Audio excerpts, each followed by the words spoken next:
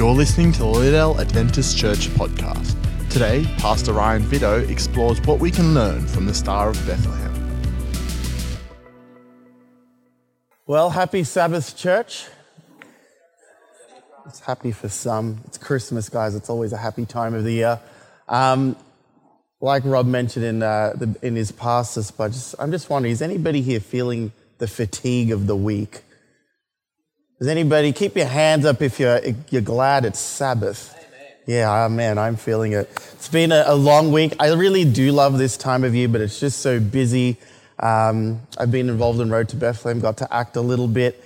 And then there was my family that we went and visited in Canada. They've come and visited us. I've been squeezing them in, writing sermon, finishing schools. It's just all happening. I just thought I'd share with you a few interesting statistics from Road to Bethlehem for those of you who are interested. But as of Thursday night, donations ran to the tune of $28,944. That's just donations. Food sales ran to the tune of $37,430. Now, just to give you some idea, together that money, and I believe more has come in, but all that money makes up for about 70% of the total running cost of this event. So you can see it's such a big event, and if you didn't go, we really encourage you to go because a lot of work, a lot of effort goes into this. Now, that just lets me segue into what's happening next week here at church. But next week, we're going to have our Christmas program, which promises to be good because I will once again reprise my role as Joseph. I've got a lot of lines to learn this week. But please come, please encourage your friends and families to come along. It is a great time of the year to invite people to church. This is a time where people's hearts are just naturally more open and receptive to the story of Jesus. And, there's two services. It's not like last year where it was a 1-2 punch kind of thing. It's two services like we often have. But what I do find interesting is that this is a time of year where you can have conversations about Jesus. I find myself preparing this sermon this week, and my wife's cousin staying with us, like I've mentioned, the one we went to visit in Canada earlier this year, and now they're back in Melbourne to visit us. And my wife's cousin, she doesn't really go to church anymore, and her partner was not raised in church. But we were able to discuss my sermon, and I was able to bounce ideas. And I really do find that this is a time when people are receptive to the story and the message of Jesus. Now, I want to focus on a particular aspect of the Christmas story this morning. And if you saw in your bulletins, my sermon title today is Star of Wonder, Star of Bright. And if you can't guess what I'm talking about tonight, then you need to go home. But I am talking about the Star of Bethlehem this morning. Such an interesting part of the Christmas story. And for those of you who journeyed on the road to Bethlehem up at Edinburgh College, the very last scene happens in the manger. But before you get there, you look up outside of the Edinburgh College gym and you see this LED star. And I almost missed it myself, but it reminded me that I need to look up. And I was thinking to myself about this story. Once upon a time, in a world where there was no light pollution, it would have been very easy to just gaze up in the night sky and just see all of the wonderful things God has put in the universe for us to look at. And I want to talk into particularly what makes this star so special. Why is this star so significant? And so we're going to do a little bit of a historical journey. I need to really run through this one because I had a lot of content I had to cut out. And even then, you know me, I go a little bit longer. So I need to really punch this one. But our journey today actually begins with a scientist, Kepler. Kepler is a scientist from the 1600s, and he loved to watch the planets, the stars in motion. And this is the guy who develops many of the laws of planetary motion that we still apply today. And so we know, the laws of gravity as Isaac Newton's laws of gravity. Well, Kepler developed three main laws that NASA to this day still uses. Crazy stuff, right? that his science, his math was so accurate that we still use it to this very day. So Kepler develops these 3 laws of planetary motion or movements of bodies in space. And being in the Christian European world that he was, he wanted to take his science and find the Star of Bethlehem. And so Kepler, with his equations, with his math, said, I can calculate the position of any star at any point in history. Because stars, what you need to know, and planets, they move like clockwork. They are predictable, they move on the same path, and they don't deviate from their movements. And so you can basically predict where a star will end up in 100 years, 200 years, but on the same token, you can also look back and figure out exactly where stars could be situated. So he takes his math and says to himself, I am going to find this star. But unfortunately, Kepler dies never being able to find this star. And the reason seems to be because there had been a flaw in the translation of the Jewish historian Josephus's writings. I told you, this is a bit of a historical journey. We're in the 1600s, now we're going to about the 1st century AD. Josephus is a Jewish officer, and as the Romans are pressing on Jerusalem and are going to destroy this city, Josephus finds himself outside of the city and trapped by Romans. And there his fellow soldiers make a pact that they are going to kill themselves rather than being taken by the Romans. Josephus turns out to be one of 2 men who did not go through with the suicide. And Josephus, in turn for the Romans sparing his life, now gives over information about the Jews.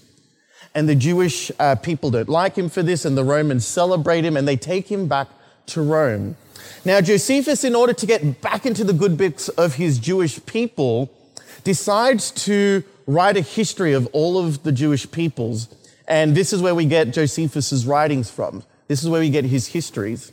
Now, there are many cool things that you can get out of his writings. It's not a very light read, not light reading material. But one of the things that Josephus seemed to say was that King Herod, the King Herod of the Jesus story, died in the year 4 BC. And this was the date with which Kepler took to look for Jesus's star. He took the year 4 BC and worked backwards because obviously Herod died a year or 2 maybe before Jesus was born. So, Kepler's looking, but he couldn't find it. Now, history shows and records show Josephus's writings are kept in the Library of London. And a historian has discovered that when Josephus's writings were being printed into English, a typesetting error occurred. And instead of putting the year 1 BC, when Herod died, the number 4 was placed. And so Kepler had been operating from a bad foundation to begin with. That added with modern technology, we have scientific models. Scientists have been able to go now and actually plug a lot of this data in. Now, I need to make a little caveat statement. I am largely borrowing from the works of a guy called Frederick Larson, who did a lot of work into researching this. He was asked to run a class on why is the Bible believable, and this was the path he went down. And so with these corrections, he plugged this information into some software, which you and I can easily access on the internet, and he decided to start to look. He decided to look for the clues to see what was this star. And so this sets us up to understand sort of the story of finding the Star of Bethlehem so far in history. Now, before we go any further, I want to spend a little bit of time about talking the difference between astrology and astronomy. Astrology is a practice that in the Bible is condemned, straight out. In Job 31, we won't go there, but in Job 31, verses 26 to 28, the story goes, well, we see this condemnation of this practice, of astrology, reading too much into the stars. Astronomy, on the other hand, is just observing what planets are doing, what stars are doing. There are a few different classes. But we are going to pick up our Bible study this morning in Job chapter 9. And what I want to do in Job chapter, we're going to have a few passages in Job, 2 in fact. Job's one of the oldest books of the Bible, we believe anyway. And there it's interesting to see that from this oldest book of the Bible, we have words from God himself telling us that he has given us stars as a mechanism to sort of understand him better. So Job chapter 9 verse 9 reads, he, and that's God, he is the maker of the bear. And in brackets, that's Ursa Major, that's this constellation. And Orion, the Pleiades, and the constellations of the south. So here we have this declaration that God has set constellations. Very interesting. We're going to talk about a few constellations today. Constellations of clusters of stars that make a picture, if you will. So we see this. God is attributed at creating constellations, placing stars. Later in Job 38, so turn it with me a few chapters down. In Job 38 and verse 31 to 32, God now speaks to Job. You know, Job is questioning God and his relationship with him. And this is what God has to say to Job. Job, can you bind the beautiful Pleiades? Can you tie all of these things up, this constellation? Can you loose the cords of Orion, another famous constellation? Can you bring forth the constellations in their seasons? God wants Job to know that he is the one who is responsible for everything. And there's a whole lot more that we could have read, but for all intents and purposes, God wants Job to know, I hold all of this stuff above your head together, okay? So God is the one who holds the power of the stars in his hands. Now I'm just going to quickly go through this. We don't have time to turn, but I'm going to read this for you. In Isaiah 40 and chapter 40 and verse 26, we read, lift your eyes and look to the heavens. Who created all of these? It's he who brings out the starry host one by one, and calls them each by name. Because of his great power and mighty strength, not one of them is missing. Isaiah wants his reader to know that God carefully arranges each of the stars one by one. Earlier in the Bible, Psalms chapter 19, David again makes an affirmation. Psalm chapter 19 and verse 1. The heavens declare the glory of God. You hear that? They declare the glory of God. The skies proclaim the work of his hands. And here's where it gets interesting. Verse 2. Day after day, they pour forth speech. Day after day, as you look to the stars, they communicate. Interesting. Night after night, they display knowledge. There is no speech or language where their voice is not heard. That's David's way of saying there's no place on planet Earth where people will look up to the stars and not feel like God, the divine, is trying to communicate to them. Verse 4, their voice goes out into all the earth, their words to the ends of the world. David wants his readers to know that God has used this as a means of communication. Not in an astrological sense, but there are things that God tries to convey through the stars. And this is interesting because Paul quotes this particular passage in Romans chapter 10. In Romans 10, verses 17 to 18, he says, consequently, faith comes from hearing the message. This is a passage we're familiar with. And the message is heard through the word of Christ. But I ask, Paul says, I'm asking a question. Did they, this is the Jews, did they not hear? Did they not hear the message that God's been trying to speak to them? Of course they did. And this is where he quotes David. Their voice has gone out into all the earth, their words to the ends of the world. Paul says in Romans chapter 10 that the Jewish people had no excuse for missing the coming of the Messiah, And one of the reasons they had no excuse, because it was not just in prophecy, it was not just in the pages of the Bible, it was not just evident through the miracles and the life of Jesus, but it was also somehow evident through things that could be observed in the starry host. He quotes David, and David is making a specific reference to the stars being a source of information. Jesus himself says in Luke 21 and verse 21 and 25, there will be signs in the sun, moon, and stars. Now I know I can see some of your faces. You're looking a little uncomfortable. Where's he going with this? I want to read this statement, Deuteronomy 4:19. When you look up to the skies and see the sun, moon, and the stars, all the heavenly array, do not be enticed into bowing down. Let's make that clear. We are not here to elevate planets and stars onto a level that the Bible doesn't want us to.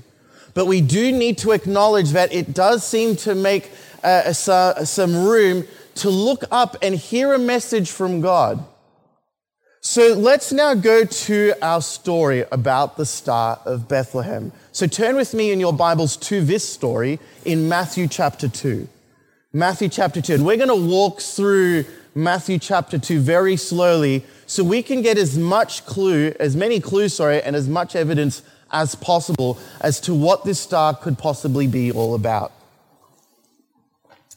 All right. So, Matthew chapter 2. And I'm going to just sort of read a little bit of a verse, pause, and we'll continue on. So we're going to start collating a few clues that we see in this passage about the star. So Matthew chapter 2 verse 1 begins, after Jesus was born in Bethlehem in Judea during the time of King Herod. So we have a historical point of reference now to look for this star.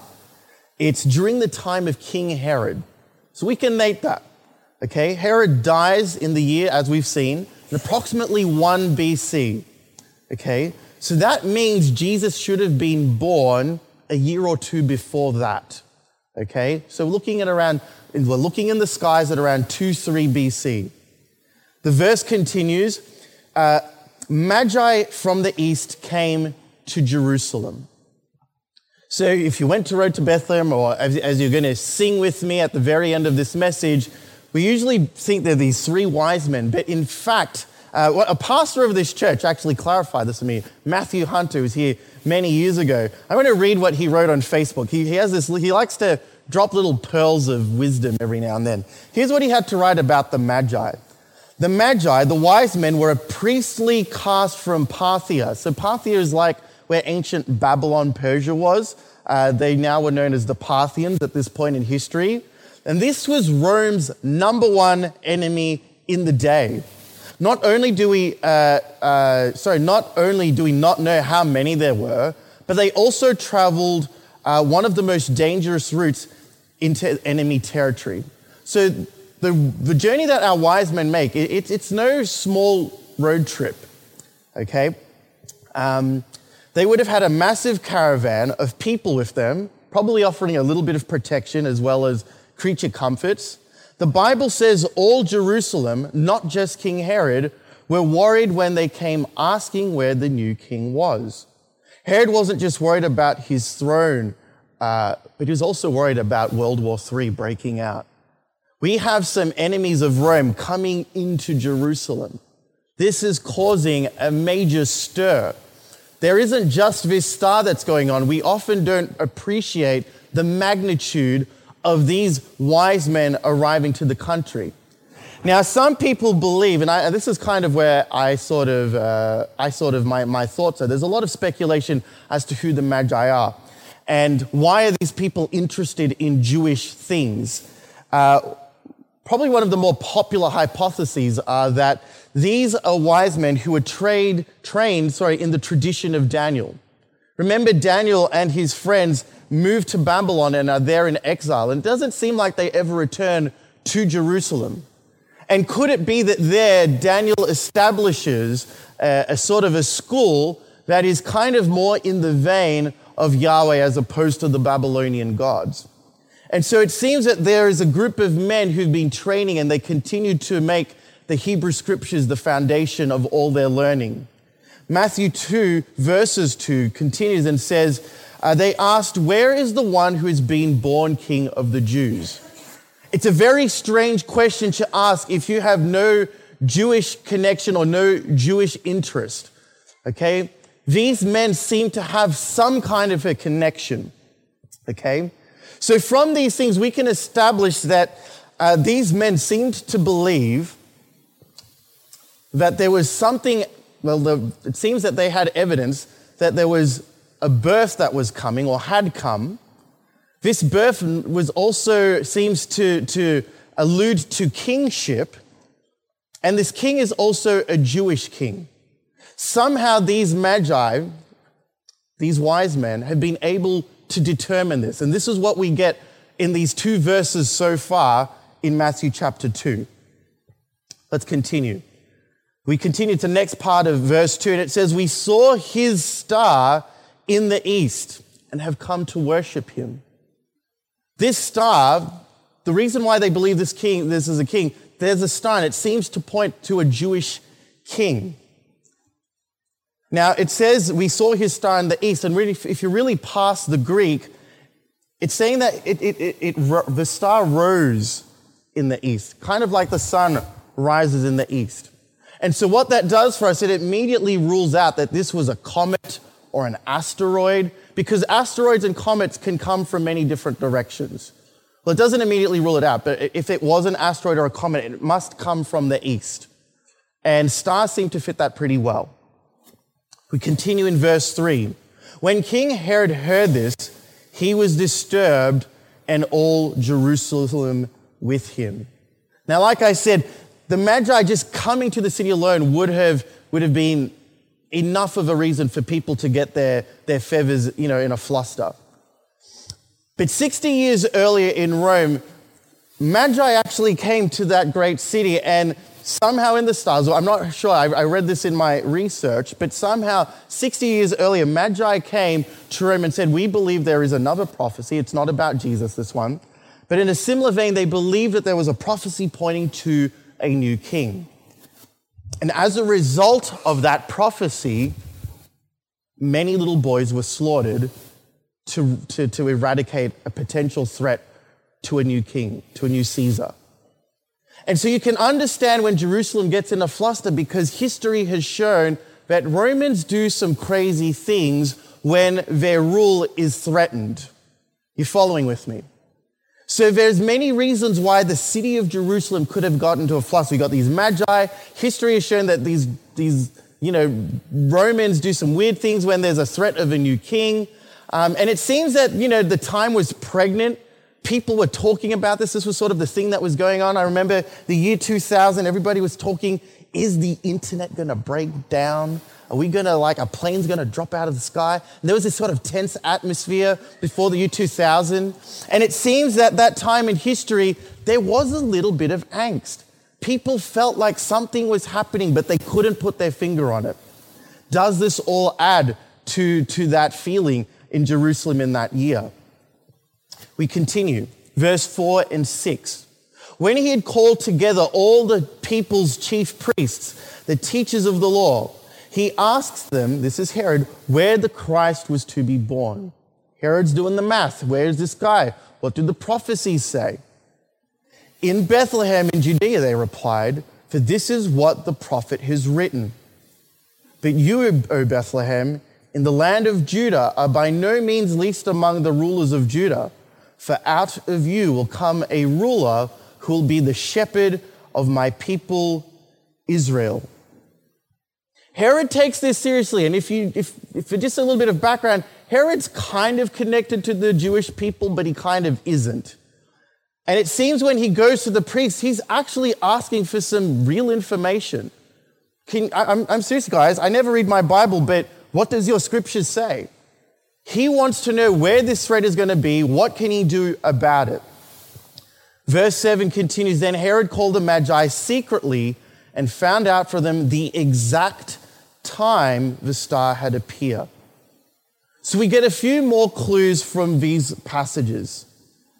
It seems that the star appeared at an exact time. Okay? And also, it seems that Herod wasn't fully aware when that star appeared. So this is a significant event, but it seems significant to the point where you need to be a little bit book smart to know what you're looking at. Does that make sense? Yesterday, my brother-in-law was helping me around the house, and I had to change a washer on the tap, and I changed it wrong, and so my whole house, my whole ensuite was flooding. Never asked me to help you with plumbing, guys. But, he comes in, he's a gas plumber, and he can do this, and he's like, Ryan, everything you could have done wrong, you did wrong. I'm like, oh, thank you. Okay. Sometimes it helps to have people who know what they're talking about to help you understand things that you have no idea about. And this is exactly what's happening in this story. So Herod doesn't know what he's looking at. Things are happening, strange things. We continue, the last part of the story that we're going to focus on, verses 8 and 9. So he sent them to Bethlehem and said, "Go and make careful search for the child. As soon as you find him, report to me so that I too may go and worship him." After they had heard the king, they went on their way, and the star they had seen in the west went ahead of them until it stopped over the place where the child was. So what we get from this passage is that this star must have been moving for a while, because these magi have been able to travel from Persia, which is not a short journey, would have taken weeks if not months. So it's been around for a while. And when they get to Jerusalem, somehow when they look, now if you don't know, Bethlehem is south of Jerusalem. It's only a short walk. It's 5 miles. It's like a 10-minute drive. But it's directly south. And so when they continue their journey, this star appears in the south sky. So this is another clue. And then the other clue we have, the 9th clue, is that this star stops. Now that seems strange, but I'm going to explain to it. I got to run. So, what is this star? I'm going to cut to the chase. But the star seems to have been the planet Jupiter in motion. Now we know that Jupiter is not in fact a star, but to these first century eyes, it would have appeared as a star. We know that it's a planet, the largest planet in our solar system, so much so that it's known as the king planet. The Romans knew Jupiter as Rex, king, and the Babylonians called Jupiter Sharu, which also means king. So here we have a kingly planet, and this kingly planet does a few strange things.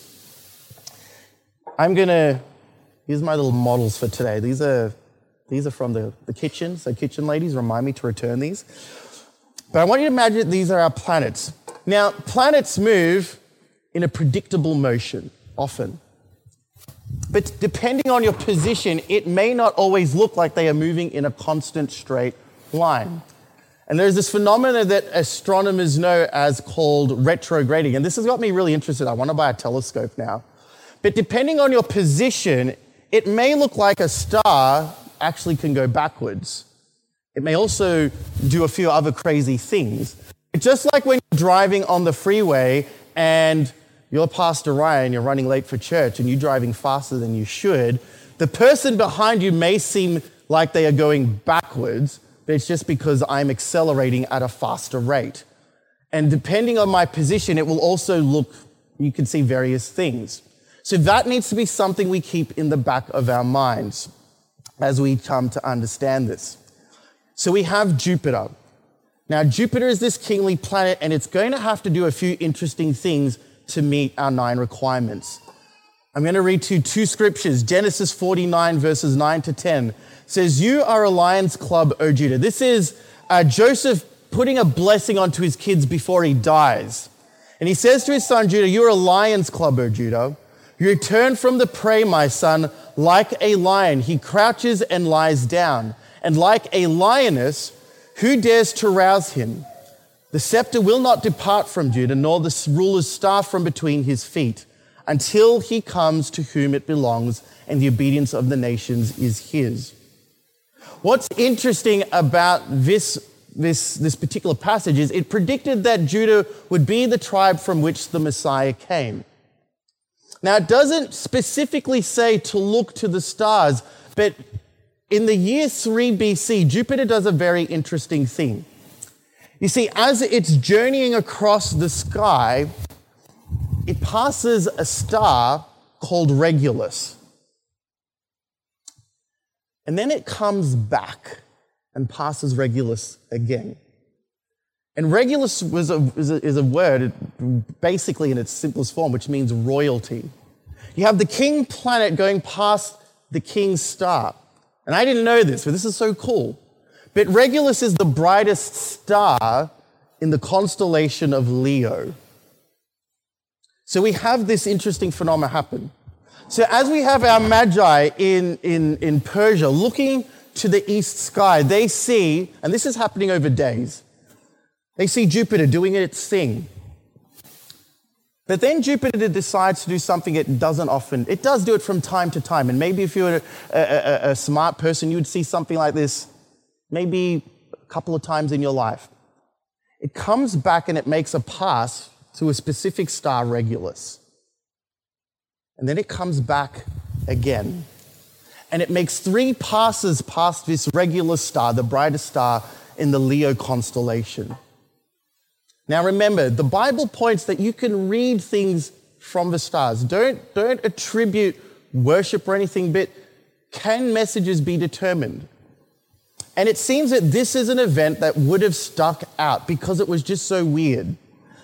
Jupiter often passes planets, but not this close and not that often. Now, if you're familiar with the Jewish scriptures, this starts to stand out to your mind. Revelation, a passage that we're very familiar with, also has a very interesting passage about stars. Revelation chapter 12, and this is if you're a Bible scholar, you'd know this very well. Revelation chapter 12, verse 1 says, "A great wondrous sign appeared in heaven. A woman clothed with the sun, with the moon under her feet, and a crown of 12 stars on her head. She was pregnant and cried out in pain as she was about to give birth." It seems in the summer or in the year 3 BC, whilst this, and astronomers, I can't use the wrong term, astronomers called this a coronation because Jupiter comes, it does this funny little halo, like look at this star, and then it continues on its way. Now, whilst this was happening, you have a constellation that we know, Virgo, represents the Virgin. Now here in Revelation, we're told a wondrous sign appeared in the heaven. In the year 3 BC, as this is going on, you start to see Virgo emerging in the sky, with the sun right behind her. Not only was this happening at the same time this coronation was taking place, but there was a new moon that was also at her feet. Crazy stuff. I had a video I wanted to show you. It wasn't very good quality. You don't have to take my word. You can look this up on Google. And so this is really strange stuff. Are you following with me? Yeah, you guys are a little bit shocked, I can see. Some strange stuff was happening. Now, as Seventh-day Adventists, we like to take a historical approach to the study of Revelation. And I got to say, I think nothing could get more historical than looking at what the planets were doing at this point in time in history. John looks back and says something happened at the birth of Jesus, and something in fact did. The planets were sending a message. God was sending a message that something significant was taking place.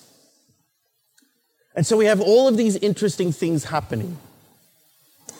Now, as I mentioned, Jupiter does this crazy thing. We have Regulus. He goes, hey, look, there's this constellation Leo, and here's a king star. Here's a king planet. We're going around. I want it, guys, something's happening. And as this finishes, Jupiter continues on his way. Leaves Leo, leaves Regulus behind. And as Jupiter moves, something interesting happens. Venus, the planet, starts to move through the sky, and for a brief moment in history, it looks like the two planets become one. And historians say that this was one of the brightest things that would have been in the night sky. And it was very, very strange. When you look into the computer software, you zoom in, it almost looks like they make a figure 8. And this would have really stood out. I'm going back to my brother-in-law, but he came to help me change some light globes in my house yesterday, changing to LED, electricity efficient. And one globe is enough to do the work of 4 lights that we previously had. And he only replaced 2, and we have 4 in the whole area. And he says, Ryan, you're really not going to need to replace all 4 of these because it's bright. I'm like, really? And he turned it on, and we're just like, whoa, can't look at that. And we have another 2 more to put in. And I can only imagine what it must have been like to see this. Now, I need to make it clear that it's probably that the Magi are observing this. They haven't left yet, okay? And as they see this, they're like, whoa, whoa, whoa, this is crazy. Things are happening, okay? Now, I'm not going to read too much into this, but this is what some Bible theorists say. They believe this event, when Venus and Jupiter came, they believe that this might have been God sending a message that this is when Mary came with child. You have a king planet meeting Venus, which is often used as a symbol for femininity. And so they think something happened here. I'm not going to read into that too much one way or another. But this guy's been able to plug some numbers, and he reckons he could calculate certain things. I'm not into number setting myself, but it's really interesting. Now, I've got to wrap this up, but I wanted you to see this morning that in our simple Christmas story, a lot more is happening than shepherds in the fields, Mary and Joseph on a donkey. For this story to happen, follow with me, God needed to set some things up way, way, way, way back in history. For us Bible-believing Christians, some of you, if you're new, as Seventh-day Adventists, we believe in a literal 6-day creation and a 7th day of rest. But we're told that the universe, a lot of it was already in existence. God, at some undetermined, unknown point in history, set a lot of these things up. And he had an exact time, an exact point when he knew that his son would be needed in human history. And I want you to see, friends, that this Christmas story is important. It's important because God's had you in his mind for eternity past. He has set a message in our planets, and these things have been going on for hundreds and thousands of years. Who knows how long some of these larger constellations have been hanging around. But God wants you to know in the stars, he sent a message that you are significant. You are important. So much so, he is sending his son to come and make a difference in your life. Is that exciting? Yeah, we should be excited. Now, this story continues, but I'm going to save the rest of that story for Easter. Because interesting things start to happen at Easter 30 years later. You guys might be able to get the spoiler if you look it up yourself. But man, there's some exciting things that God wants to communicate. We hold the Bible as our most sacred revelation of God, but guys, God uses other means to communicate to us.